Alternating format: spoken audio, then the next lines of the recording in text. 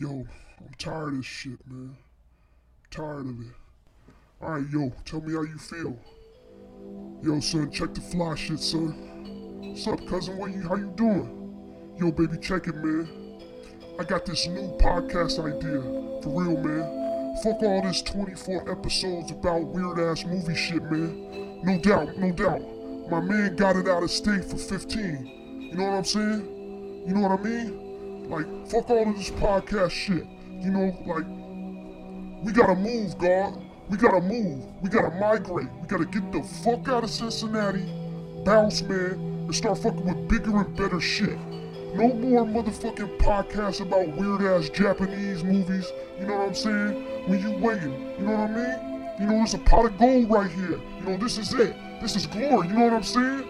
So, yo, the first thing we gotta do, man, you know, with this cream when we get it, because, you know, we gotta build, because I'm not trying to be just sitting on some motherfucking 200,000 and acting like I'm just a podcaster all my life. I got bigger and better plans, son. You know what I'm saying? We gotta move on, man. And you know I be fucking with anybody, man, son. So as long as the love and trust is there, we gonna grow, God. We gonna grow. You know what I'm saying? We gonna grow like a plant. Let's not think like we gonna be stagnating, man. Let's keep moving ahead, man. Keep our head up, man. Take care of our families, man. And let's build a new mutual aberration society, man.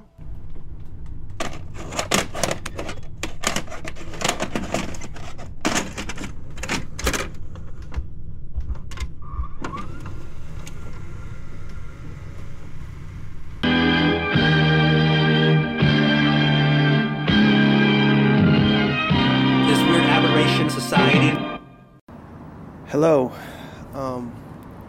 welcome back to MAS. Today's episode, I am recording live from Huston, Texas. Came out here for the week, and I have been trying to stay out of the heat because it's hot as fuck out here. It's literally been over 100 degrees pretty much every day. Me and my girlfriend came down here for the week during a heat wave.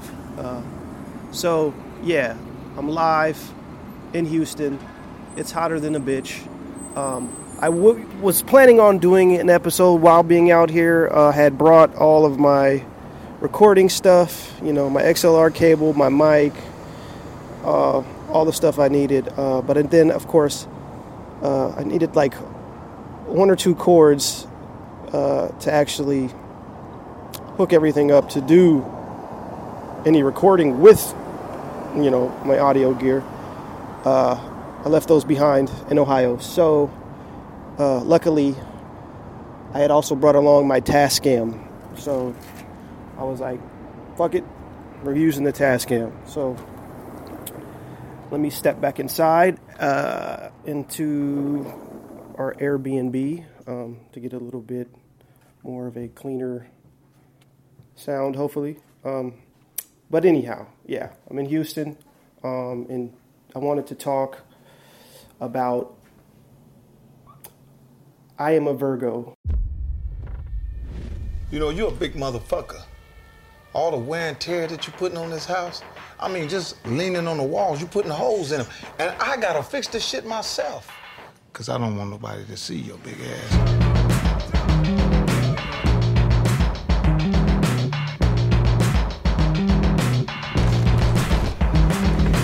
The world is not ready yet.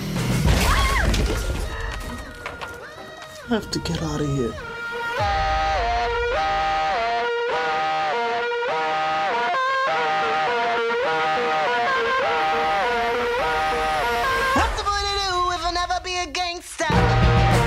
You never been out there?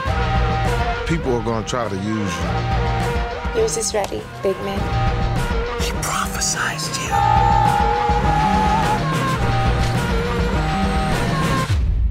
Well, I'm a Virgo. And Virgos love adventure. Thanks. Let's go. Never moved to... I am a Virgo, which is a new Amazon Prime series created by Boots Riley, who I've always been always. I've been a fan of Boots Riley since I'm Sorry to Bother You. I was aware of him a little bit because I remember him being part of the Coup, the rap group that he was part of, and I think I remember him being on. He would go on shows and like Politically Incorrect back when that was a thing before it became real time. Horrible show. Don't watch it.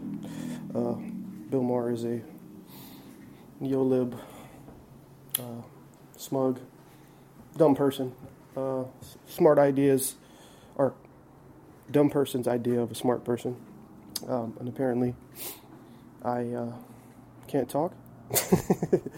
But I wanted to talk about I Am a Virgo because, well, to be honest, I haven't had a lot of time to sit down and watch anything. I think I watched like The Bodyguard on the plane to Houston, which my options were that or like, they had other movies that I just like, I'm not watching any of these new movies. John Wick 4 was there, but I'm like, there's no way I'm about to sit through 3 hours. It's longer than the plane ride. And honestly, I know I have friends that like John Wick 4, but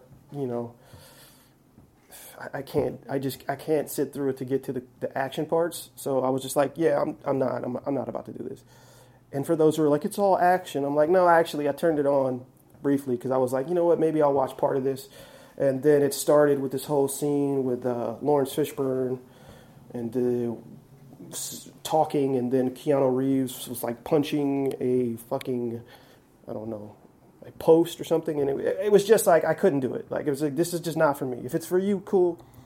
It's just not for me. Like, and I love straight up action, but if I'm gonna watch straight up action, I'll go watch John Woo's The Killer again. I'll go watch Hard Boiled, which is another John Woo movie. I'll watch all kinds. There's all kinds of shit I'll watch.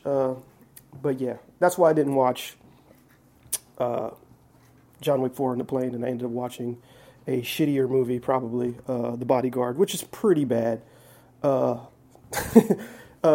would say it didn't hold up, but I didn't have a high opinion of it back when I did see it many, many years ago. So, it's probably even worse. I mean, honestly, though, there is an assassination attempt on Whitney Houston at the Oscars, which is fucking insane. So insane that I'm like, you know what? Like, this makes the movie worth watching because it's stupid. Like the whole idea of of like trying to assassinate someone at the Oscars is absurd on its face. But then you see how the guy did it, who the character who attempted the assassination was. It just made no sense. So shout out to, I think it's Mick Jackson, no relation. I think that's the director of The Bodyguard. And I think Larry Kasdan wrote the script. I don't know what y'all were thinking, but it felt like a movie that would come out now, just in terms of like the ridiculousness of the plot. Yeah. But anyhow, I Am a Virgo.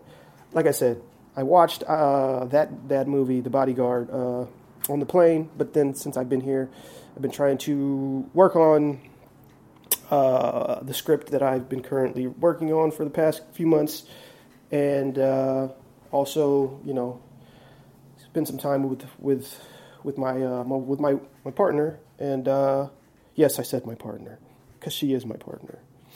You want to fight? No.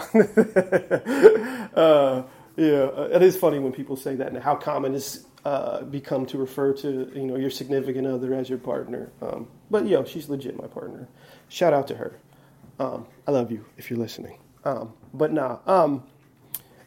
Just seeing, going around Texas, seeing the sights. But I did have time, to catch I Am a Virgo. I think there's only 7 episodes, and I'm specifically going to talk about episodes 1 and 2 because I didn't finish. Because, like I said, I've been very busy being out here in Houston with doing other things. So, but I was like, you know what, I got to do. First of all, it's an episode. It's got to come out. That's just part of the deal. You drop a podcast, got to put it out. So I was like hell bent on doing an episode. And as I was, I think it was the first or second night being here, it was the end of the night. We were laying down, turned on the TV just to watch something. And I said, ooh, I'm a Virgo. I seen it was up there. And I was like, okay, I've been looking forward to this. And like I said, I've been a fan of Boots Riley since Sorry to Bother You. And then just in general, like, this dude's a card-carrying communist, literally. And it's reflective in the sort of the art that he makes. And it's pretty cool. Not to turn this into some sort of like, communist podcast or anything like that. Secret. Oh, you've been listening to one the whole time. I'm semi-serious. For those who know me, they know how serious I am about that. But no, like, I always appreciate his perspective because you really don't have like people who are a little bit more radical in terms of their political ideology making things in Hollywood at all. Those people tend to get pretty much blackballed, or I don't even know if blackballs. I mean, even though literally they did have the blacklist, which Hollywood was basically, it was a witch hunt for actual communists back in the day, which people tend to forget. So, like, yeah, Hollywood literally does do that. They have a history of literally doing that. But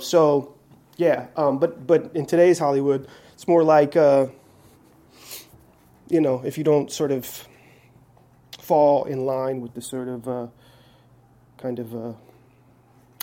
status quo, establishment, liberal viewpoints about things, then you're probably not going to get a lot of stuff going. I mean, there are people that do. I mean, I think, Craig Mazin, I think he's a Republican, right? Or a conservative of some kind, I believe, right? And he continues to work. I mean, I don't really know why he continues to work, but that's another conversation to be had another day. Let's just say I'm Craig Mazin. His stuff, not my bag, not my cup of tea. It's not my cup of tea. But yeah, so immediately I'm going to be interested because, like I said, Sorry to Bother You to me was a great movie. One of the better movies to come out that got some buzz, but ultimately, like most movies that come out now, I feel like in the last, decade or so, tend to get this buzz around them, and then the buzz is like just hype when you watch it, and you ultimately maybe the buzz affects you going in the first time you see it, but once it wears off and you return back to the movie, you're like, oh yeah, this movie really wasn't that good. Or it just wasn't. It didn't meet the standard. Like I feel like marketing and hype can really distort how people view, shows and film and art in general. So, yeah. But anyhow, Boots Riley's a very interesting artist. In different mediums, be it music and movies, and in this case, television. And me, I don't like TV, so anytime I do an episode about a TV series, it's like that show. It kind of gives you a clue that I really think something is of worth or of merit if I'm doing it, and I'm doing an episode on it, and it happens to be TV. So yeah, I watched the first 2 episodes, and for those who don't know what I Am a Virgo is about, I don't know. I'm not one of those weird people that logs TV on Letterboxd, but if you do, shame on you. Don't log television on Letterboxd. If I've ever done that, which I don't know, I want to say maybe I did with the Reffin show. Again, another MAS episode I did about a TV series. Shout out to Low Res, who was my guest. You know what? That's been a Patreon bonus episode for patrons only, but I might just go ahead and unlock that episode because I really do think that was a dope conversation that me and Low Res had about Reffin and not only his Netflix show, but just his filmography in general. So I might do that. I might have to release that for on the free feed for everybody else to check out. But yeah, if you know me, if you listen to this podcast, you know my feelings about TV in general. So, the fact that I'm doing an episode on a show is, in my opinion, a good enough reason for people to at least give it a shot. if I do say so myself. But even though I don't log TV shows typically on Letterboxd, I will go to Letterboxd because the show itself has been logged by some friends of mine on Letterboxd who I follow, and Letterboxd has it up there, so I'm able to read the synopsis. So it reads like this: a coming of age story that's 13 feet tall. A coming-of-age joyride about Cootie, a 13-foot-tall young black man in Oakland, California. Having grown up hidden away, Cootie soon experiences the beauty and contradictions of the world for the first time.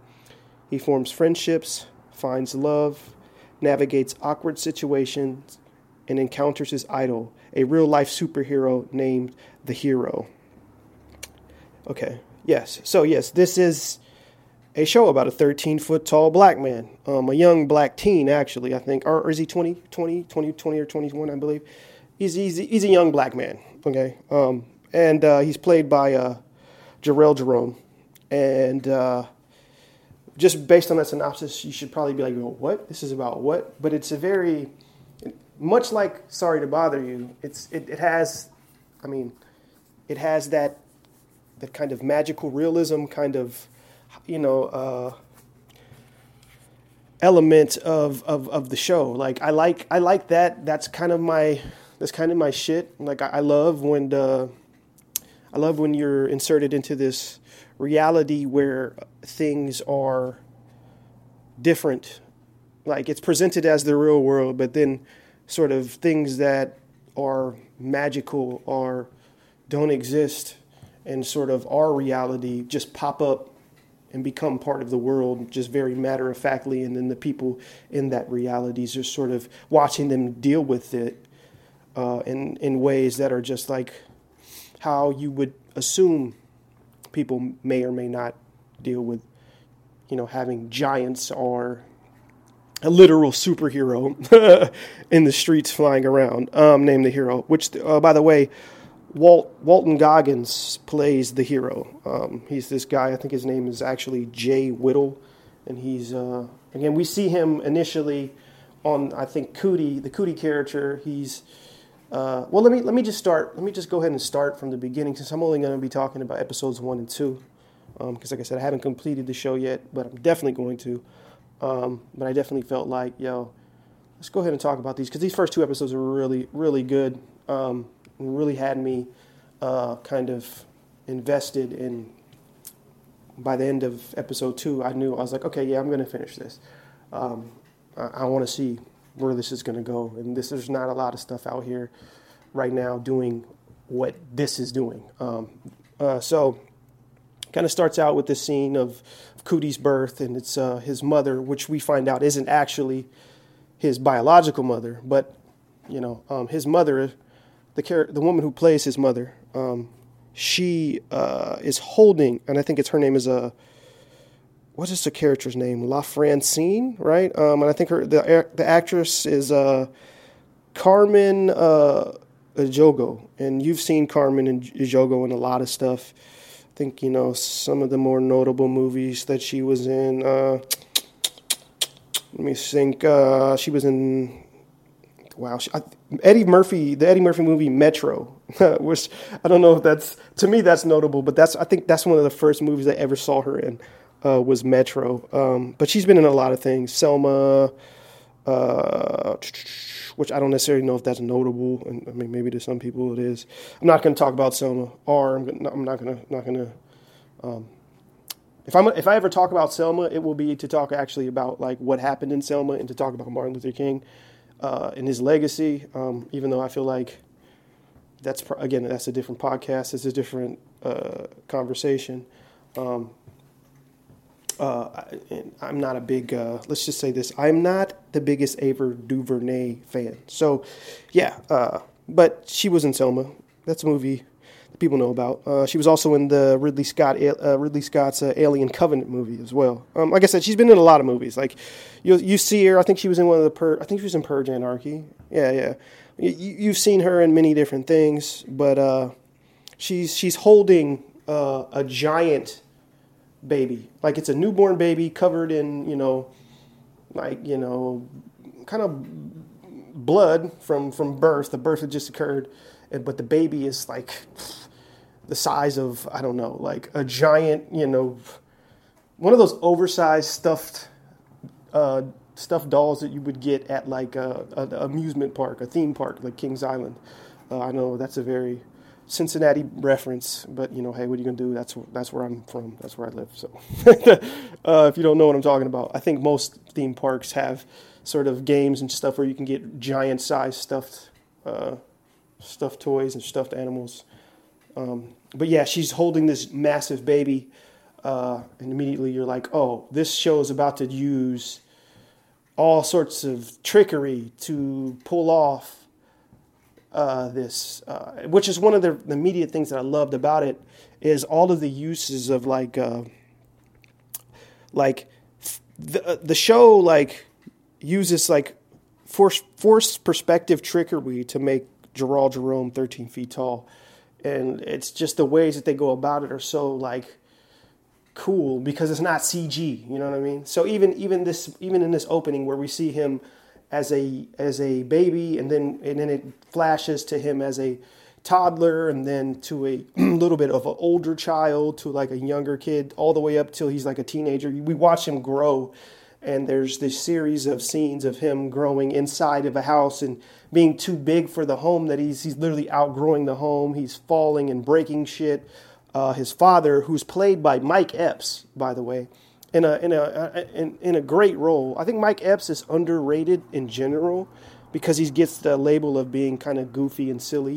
He's Day-Day from fucking the Friday movies and obviously and all the other things that Mike Epps has done comedically since the breakout role. But people don't know really about his start when he started in the movie Strays, the Vin Diesel Sundance movie. That was the movie that sort of got Vin Diesel sort of in the game, so to speak. But Mike Epps was in that movie before he was in anything of note. And in that movie, he kind of displayed a lot of things that you don't typically get to see from him now. And I feel like in this show, Boots kind of uses Mike Epps in a way that I don't think he's used by other directors or, in film or TV. Like yes, he allows Mike Epps to be Mike Epps and be funny, but he's also a character that is kind of just, there's more to him. He's not just cracking a joke. He's not just comic relief.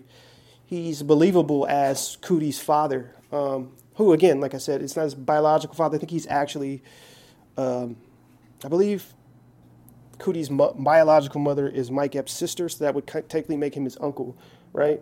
If I'm not mistaken. So his aunt and uncle are pretty much the ones raising Cootie, and they're raising him completely sheltered because they keep having to tell him he can't go to. He's not.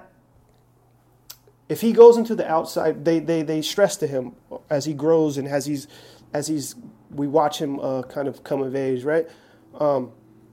They keep having to sort of let him, or remind him and teach him about the world outside of their home that he's being raised in, which is what, the world's not ready for you. If you go out there, they will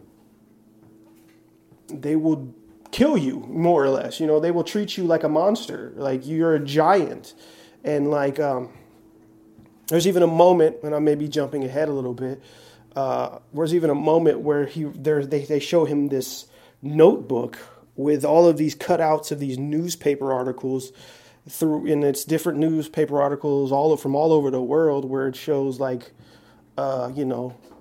giants, being killed basically, in different times, giant man discovered, and giant man, hung from a tree, giant man, just really like graphic, sort of like this with the intent to scare Cootie and be like, no, listen, like humans are cruel. They don't understand you. And when you're out in the world, it doesn't matter what you think you are. It doesn't matter. Like, it's about like what they think of you, which again is, that's a pretty on the nose, intentional kind of metaphor, for what it is to be a black man, in America, but in the world in general, but specifically in America. Like, and that's intentional by the creator, Boots. I think Boots wrote and directed the first 2 episodes. I don't know if he's written here. I hope Boots has written and directed all 7 of these episodes. Again, they're not really long, but yeah, so the series explores sort of like what it's like for a young man, like a black man, to be perceived as a monster, even though he's just, he feels that like he should be able to go out into the world, and he wants to be able to go out into the world and experience life and have fun and have friends and all of that shit, and not be sort of looked at or viewed as some sort of, dangerous, creature that, needs to be, either behind a cage or put down like a fucking, like a rabid animal. Again, very, heavy-handed in its messaging probably, but there's so much more to it than that, and it does so many cool things. But I will say, at a certain point, Cootie has become, I don't know, pretty much a man. Maybe he's not quite old enough to drink, but he's around that age, and he can no longer fit in the house. I think he like breaks a doorway trying to get through. So in a very cool kind of like montage sequence, they show his parents build him a giant house out of like makeshift, materials, like in their like, I guess in their backyard, and they build this giant. Essentially, it's a clubhouse for him, specifically, for him, with a giant, like, with a bed, and it has a larger roof, but then they also put, like, this canopy net above it so that people can't see from above, which, again, the way it's shot and the way they do it, it's, like, sped up montage kind of cool thing. It has this kind of, again, this whole show has, if you've seen Sorry to Bother You, then you kind of already know sort of like this aesthetic, because Boots Riley did it in that, and he continues it in the series, so in this series specifically.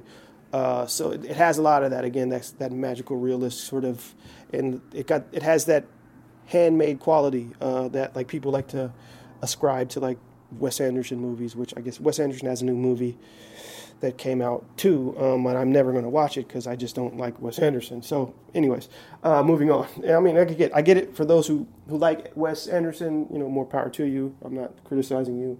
I'm just saying it's not for me, and that's fine. And if it is for you, hey, I get it. Like, I get it, but I know that it's just not me. But yeah, Boots does, for me, I was like, I'll just go watch something that Boots Riley made if I want to see that sort of handmade aesthetic, because I like the way he does it. But it's definitely present here. But there's a neighbor that lives next door whose house is stacked up. What looks like it's stacked up on, like, I don't know, hundreds of wooden pallets. I don't know, it's in the air, like the way the Jetsons' houses would be in the air, but it's some like kind of like very, working class style clapboard house that's just suspended in the air super high. Again, no explanation why or how this is okay or legal. Well, there's no building permits, that the city's not fucking with this next door neighbor, but it's up high, and this neighbor could see down over. But he would only see the canopy. But again, when Cootie's in the backyard one day fucking around, I think he's like working out. He's like lifting cars to basically lift weights. He's just using the stuff that he has in this backyard area where his parents have built him a house, and he falls, and I think he knocks free or unravel one of the ropes to this canopy covering over basically the entire backyard area where his giant house has been built, his giant clubhouse. It comes off, and literally the neighbor at that point, I guess, can see down and see him. And then there's a giant. So apparently, once this happens, Cootie's in the backyard, and then he can hear a voice calling through this giant bush that hides the backyard from the rest of the neighborhood. And he, it's the neighbor guy, and he says, "I see you back there. I saw you. I know about you." And I think he offers him some food, And this is the first time that Cootie's interacting with someone that's not his mother and father. Someone from the outside world, outside his home, outside the safety of the sheltered life that he's been, raised in. And again, so Cootie's curiosity continues to get, piqued by, people that are beyond, as anyone's would, right? As anyone's would. And it's just a very cool, it's just a very, let me just say this, okay, before I say it's a very cool thing.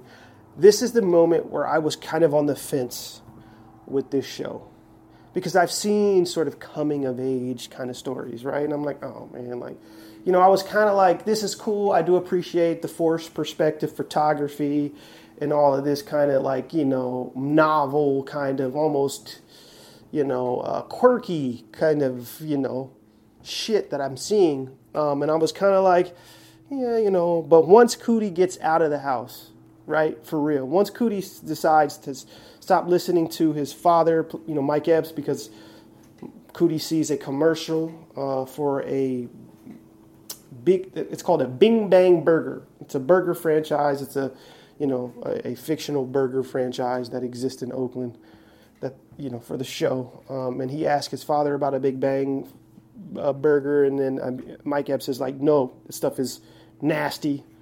This stuff it's poison. I would never eat that, and you would never eat that, right? But then when they build his house and they show it to him, he's excited, and then his parents also give him a bag. It's a Big Bang burger bag, and he thinks, oh, I got a Bing Bang burger. He opens it up, and he finds out, he sees that it's a burger that they made, but it's on a sandwich bread. So it's like, oh, this isn't a real Bing Bang burger. He's like, no, you think I would give you that poison, but it's good anyways. Eat it. So he eats the burger or whatever.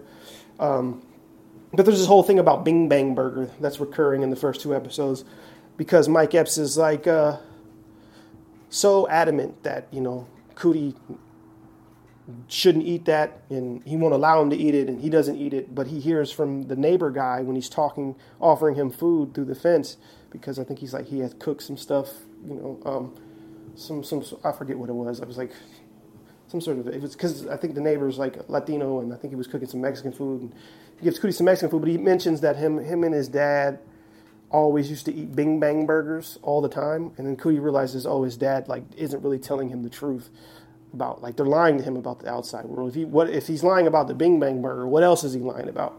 So at this point, this all propels Cootie to do what he ultimately was going to do, which is, go out and see the world for himself. And he basically dresses in a giant ghillie suit at night. So he looks like he looks like Swamp Thing if he was 13 feet tall, more or less. And he spies some young black kids, 3 black kids at a park. And one of them goes to pee, and he thinks that he's going to pee on a bush, but it's actually Cootie in a giant ghillie suit, more or less. And every time he goes to try and pee, the Cootie, a.k.a. the bush, backs away until ultimately he runs off, and the kid's like, yo, what the fuck? And then it becomes this whole thing of the thwomp thing that around the neighborhood, and people are kind of making fun of the kid. That oh, he saw what he saw isn't real, but people are talking about it because other people are claiming to see it and all this other shit. And there's been rumblings about a giant in the hood. You know what I'm saying? There's a giant in the hood. And I think they even make t-shirts with again, it looks like it says the thwomp thing. And again, like I said, in the background of this, we're still getting we're seeing on Cootie watching things on TV. about the hero played by Walton Goggins and how he's this former, I don't know, I think he's like a kind of like Elon Musk, like tech type guy, but like ultimately he drew a comic or something like that. Like basically he has that sort of persona, but he made this comic called The Hero, and then eventually this guy amassed a giant fortune, and he became like a public figure and a persona based off the popularity of this, and ultimately he decided to actually be that in real life because he had the money to do so. And he's basically flying around Oakland, arresting people, stopping people. He's basically an asshole, you know what I mean? Like, and we understand immediately by this first episode that like Cootie and the hero are destined to sort of lock horns at some point, because Cootie once he again like after that first incident where the kids, the one kid is basically sees Cootie but doesn't actually see him because he's completely covered, but he does see this giant ass fucking man dressed up as a fucking bush ran away from me. At this point, they're outside. It's the daytime. They're by the side of his home, talking, laughing, joking. Again, he's on the other side of this giant hedge that they've put up. This hedge so that people can't see onto the property. He hears them. He laughs because he has like a setup. His father and mother have given him like a periscope. So he has periscopes, one inside of his actual like giant clubhouse, and then one that's like in the sort of hedges for him to look out and see people. Because they did do that much. They're like, hey, you can't go into the world, but you can like at least look out there if you're curious. But not thinking like, oh well, that's only going to make him even more willing to want to go out and seek out, things beyond the home and interact with actual people, kids his age, which these kids are. But yeah, they're joking, and they hear him, and then they look, and they're like, we see you back there, because you can kind of see him moving through the hedges. It's unclear. So they're kind of startled, but the friend is like, I told you, look, like you can see, like this dude is not a normal sized human. And then they offer him a blunt, and his hand reaches through. I think that's what they offer him, the blunt. And you see this giant hand, and of course they're all freaked out. But the kid is like super validated, like I told y'all, like he was really a giant. And then he brings them into his giant clubhouse, and that's when you meet his core group of friends, 2 guys and a girl. And I really love the casting, by the way, of these kids, and just the casting overall in general. Like I said, Boots Riley is really good about picking certain actors for certain roles, and I do feel like this is a role where it feels like people from Oakland, young people from Oakland, contemporary young people from Oakland, and I just love the dynamic between Cootie and his 3 friends. And Cootie's so like he's sheltered, so he doesn't know about anything. So like they're teaching him shit, and eventually they go out.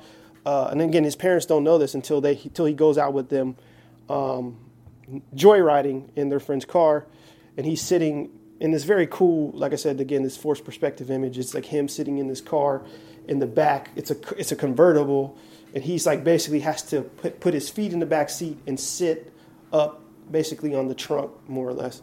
And he's riding around, and of course everyone who sees him is like, they can't believe it. But one of the first things that he does is stop at Bing Bang Burger.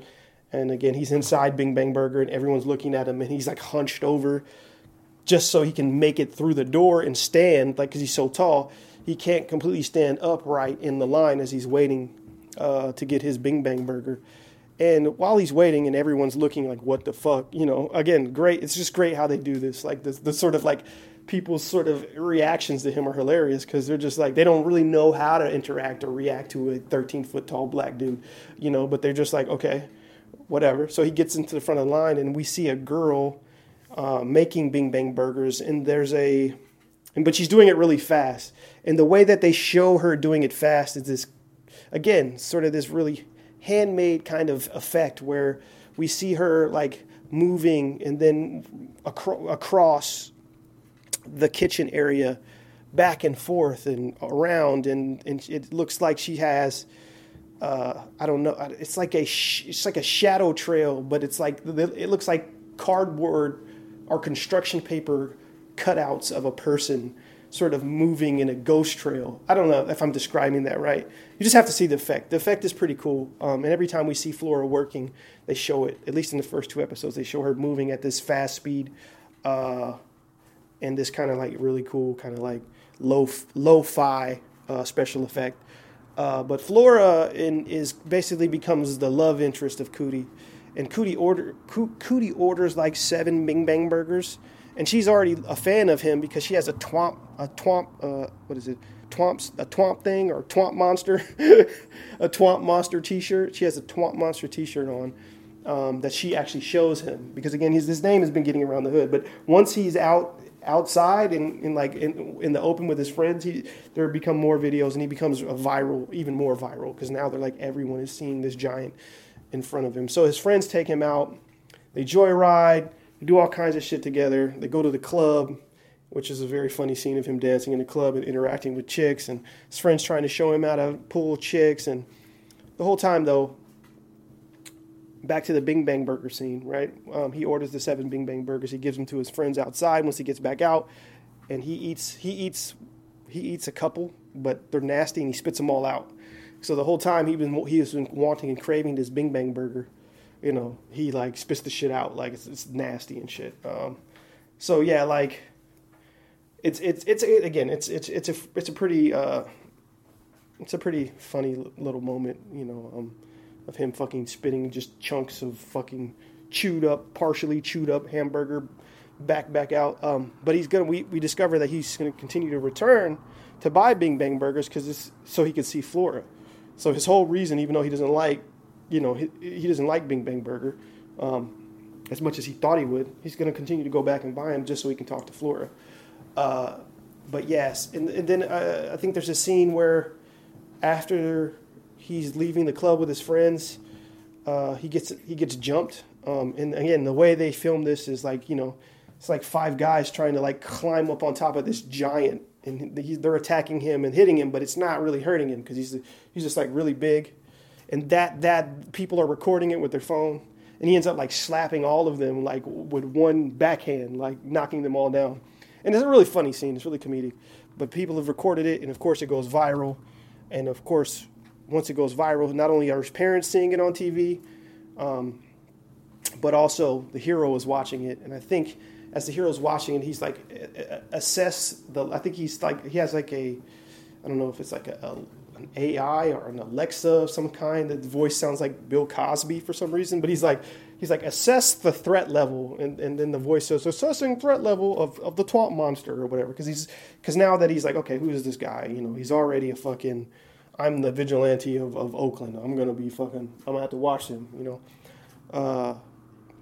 But his parents also have seen it, and they're kind of like, you know, he's not ready.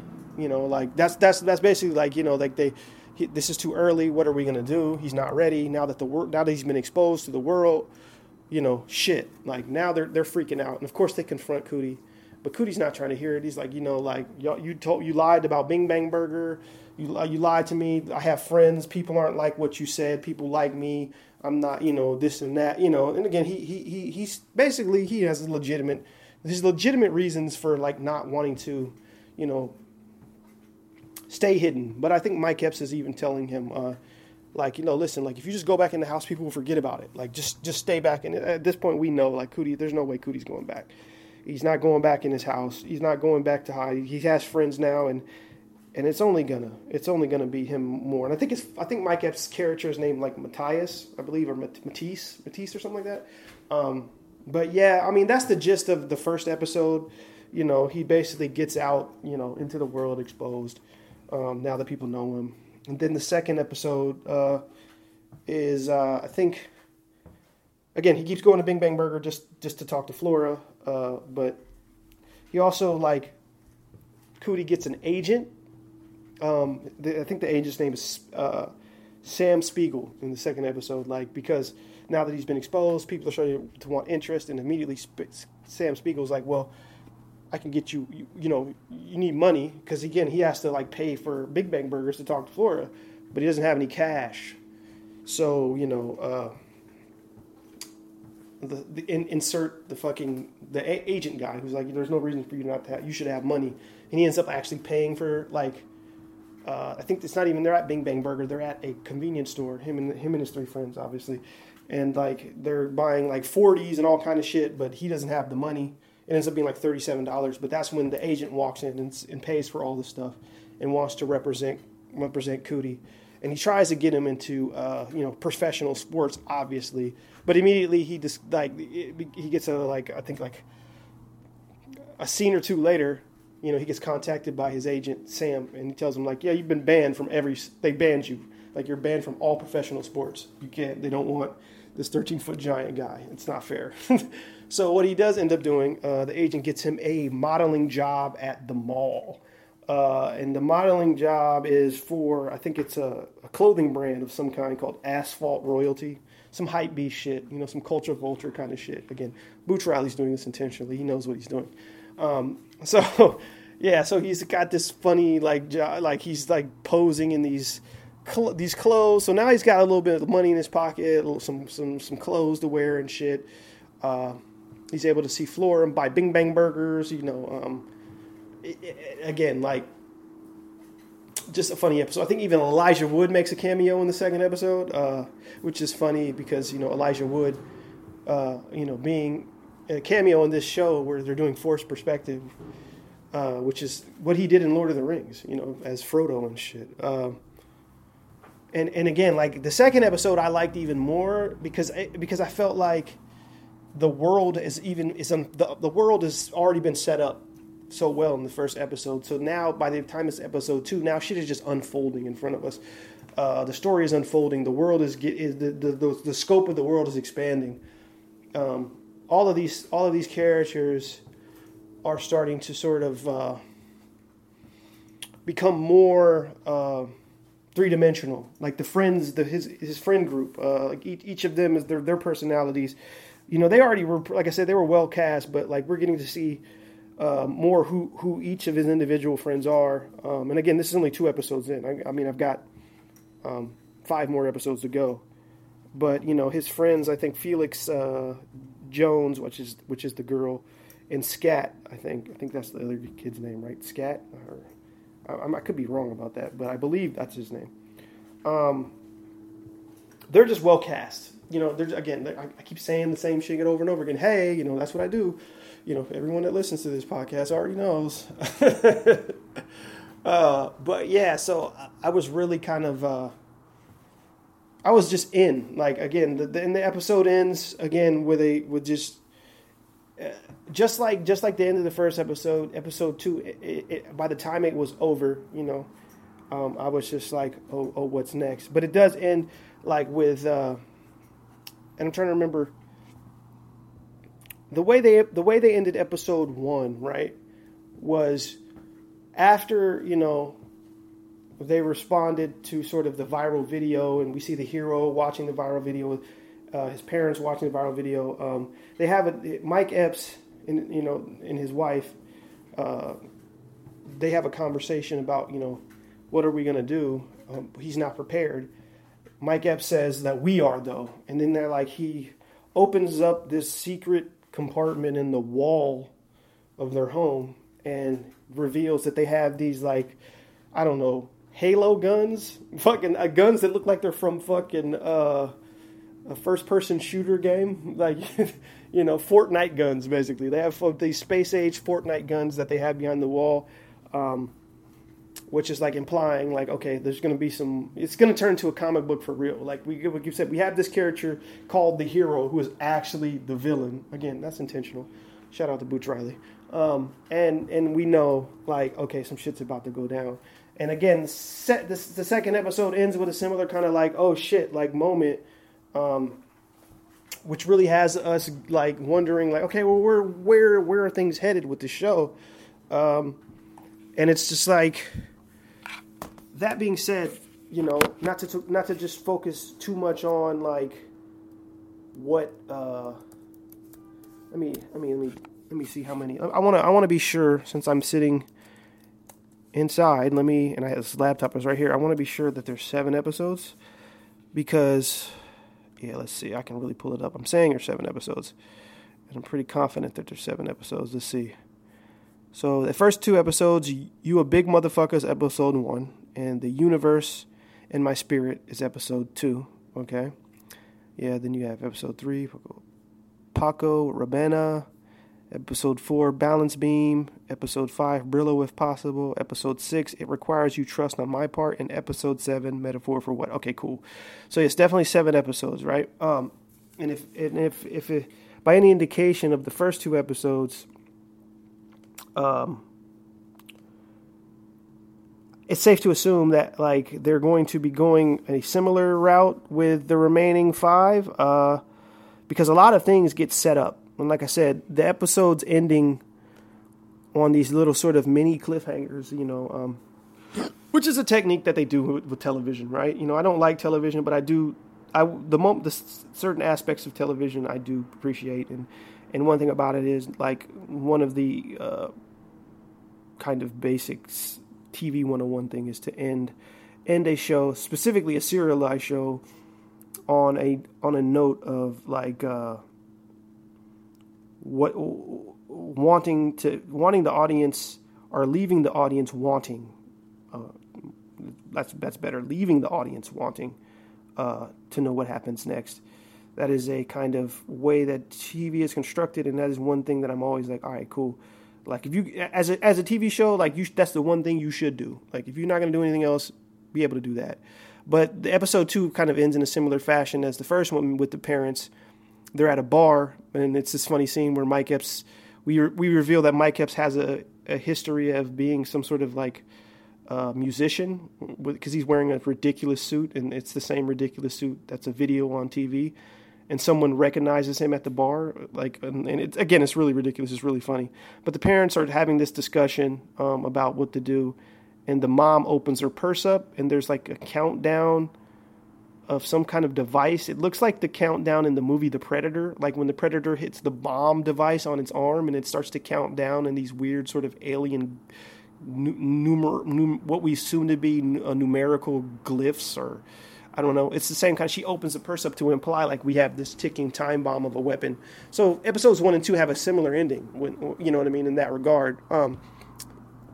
Again, all signs pointing towards some sort of oncoming battle that the parents are going to have to help Cootie fight, and obviously the fight will be with society, the world at large, potentially the cops, but definitely with Walton Goggins, the hero character.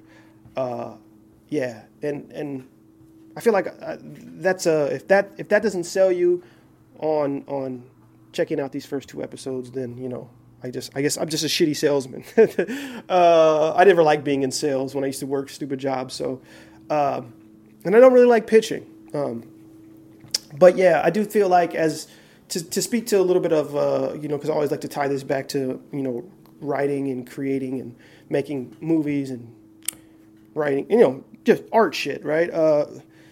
This is the type of stuff that I watch that gives me sort of, I don't know, hope isn't the right word, because I'm always going to be, I'm going to continue to do this, but it just gives me a nice, warm, fuzzy feeling as a creator. Or it's inspiring, because it's like, oh yeah, like, you can still get shit done at a certain level that's outside the bounds of what's being done typically, the shit, the same old boring shit.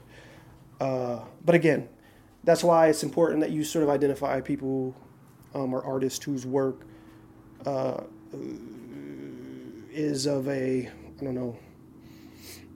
more transgressive nature, or transgressive, not probably isn't even the most. I mean, Boots Riley is subversive. I don't want to say transgressive. I don't think transgressive is right, but subversive. He's definitely subversive. But if you can find like a subversive artist that like, those are the people to look out for. You know what I mean? Like, and try to, because if you just find them and just see and follow the stuff that they're doing, you're probably gonna you're gonna come across more. It's very simple. It's a very simple concept. I'm acting like this is complex. It's like you find somebody making subversive shit. Oh, they made one subversive thing, they're probably the next thing will make it probably be that way, right? Right, boom. And if that's the thing, if that's those type of people are going to push you and inspire you as well. Like, it's like, oh, you're out here doing it too. You know, so when I come across some shit like this, I'm like, oh, Boots is out here doing this shit too.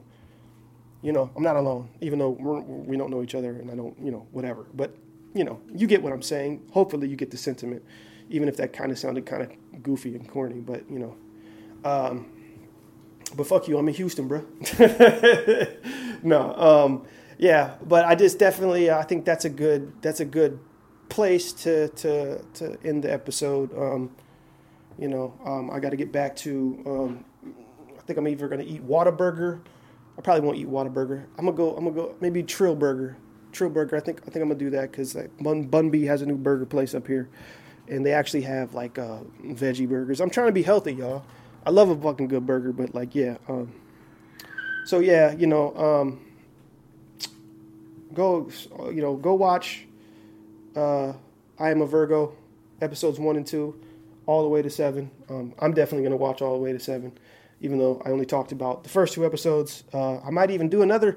I might have a guest come back on and talk about the series because I you know, again, like I know I've been Mr. Solo episode in this new season. I promise you guys, I will be back soon with a guest. I have people who've already approached me, and I've already approached some other people about coming on as a guest. But again, I feel like it's very important for me to set the tone of making MAS a 50-50. At the very least, solo. I don't, or solo, a 50-50 ratio of solo episodes to guest episodes because I don't want this to primarily be a guest podcast. I don't want it to be primarily an anything podcast other than it's just MAS, if that makes sense. But yeah, I'm going to go in and enjoy the rest of my time in Houston and try to be productive, right? Hang out with my lovely girlfriend, and as always, I do not know how to end episodes, so I will end it right here with some Houston music. Peace. What? Sucker free. What? I like that, Willow. What? I can do that. I can do that right there. I can do that. Hey, if I spill drink on my clothes, I can do that. It don't matter cause I buy me some more. I can do that. I'ma spend about 50 in the mall. I can do that. I'ma buy me a Bentley in the fall. I can do that. I'ma stop weak niggas from rap. I can do that. I'ma rock all my teeth in flat. I can do that. I'ma show my Rolex and tattoos. I can do that. I sip, drink, and eat a lot of junk food. I can do that. I'm 18 and I got a Bentley truck. I can do that. You will never see me with an empty cup. I can do that. I'ma buy the whole neighborhood bikes. I can do that. You know the flip go do what he likes. I can do that. So if you see it, you own it. Buy it, own it. Drive it, own it. Factory, own it. If you see it, you own it. Buy it, own it. Drive it, own it. Factory, get drunk out one beer. I can do that. Drop 5 tapes in 1 year. I can do that. Buy my grandpa a new house. I can do that. With all this ice, man, I got a blue mouth. I can do that. Come home and take my shoes off. I can do that. Behind my house, I got a pool and 2 dogs. I can do that. I ride Candy Red on Yokohama. I can do that. I get head from your baby mama. I can do that. Blow endo and top flight. I can do that. Keep driving when I'm at the stoplight. I can do that. Throw 20s on my excursion. I can do that. Next year, I might buy words. I can do that. Throw a 4 in a can soda. I can do that. I talk shit cause I'm a Cloverland soldier. I can do that. Buy me and Hump a new Benz. I can do that. You know the ones with the big blue lens. I can do that. And I throw money at my show. I can do that. Crime, do my platinum, Johnny, do my gold. I can do that. Next week, I'ma buy a Volkswagen. I can do that. And I'ma keep my Jabot sag. I can do that. I let my chain hang to my nuts. I can do that. I go back and slang on my cut. I can do that. Every year, I'm changing my skills. I can do that. I'm the one with my name in my grill. I can do that. So if you see it, you own it. Buy it, own it. Drive it, own it. Factory, own it. If you see it, you own it. Buy it, own it. Drive it, own it. Factory, own it. If I wanna start pimping, I can do that. I wear iceberg with Boy Simpson. I can do that. If I wanna take a trip to Honolulu, I can do that. I step out wearing platinum FUBU. I can do that. If I wanna ride on Dub, I can do that. every day. I ride with thugs. I can do that. Keep rapping so I can make more dough. I can do that. Watch out, cause I might take your hoe. I can do that. Sitting sideways, my blades go chop. I can do that. Sell 100,000 the first day I drop. I can do that. Buy me a house at the beach. I can do that. I get all my shoes from Active Athlete. I can do that. My ring look like a cool cup. I can do that. I got my jag stretched like a school bus. I can do that. Every day I buy new stuff. I can do that. Until I die, I'ma stay screwed up. I can stay screwed up. So if you see it, you want it. Buy it, own it, drive it, own it.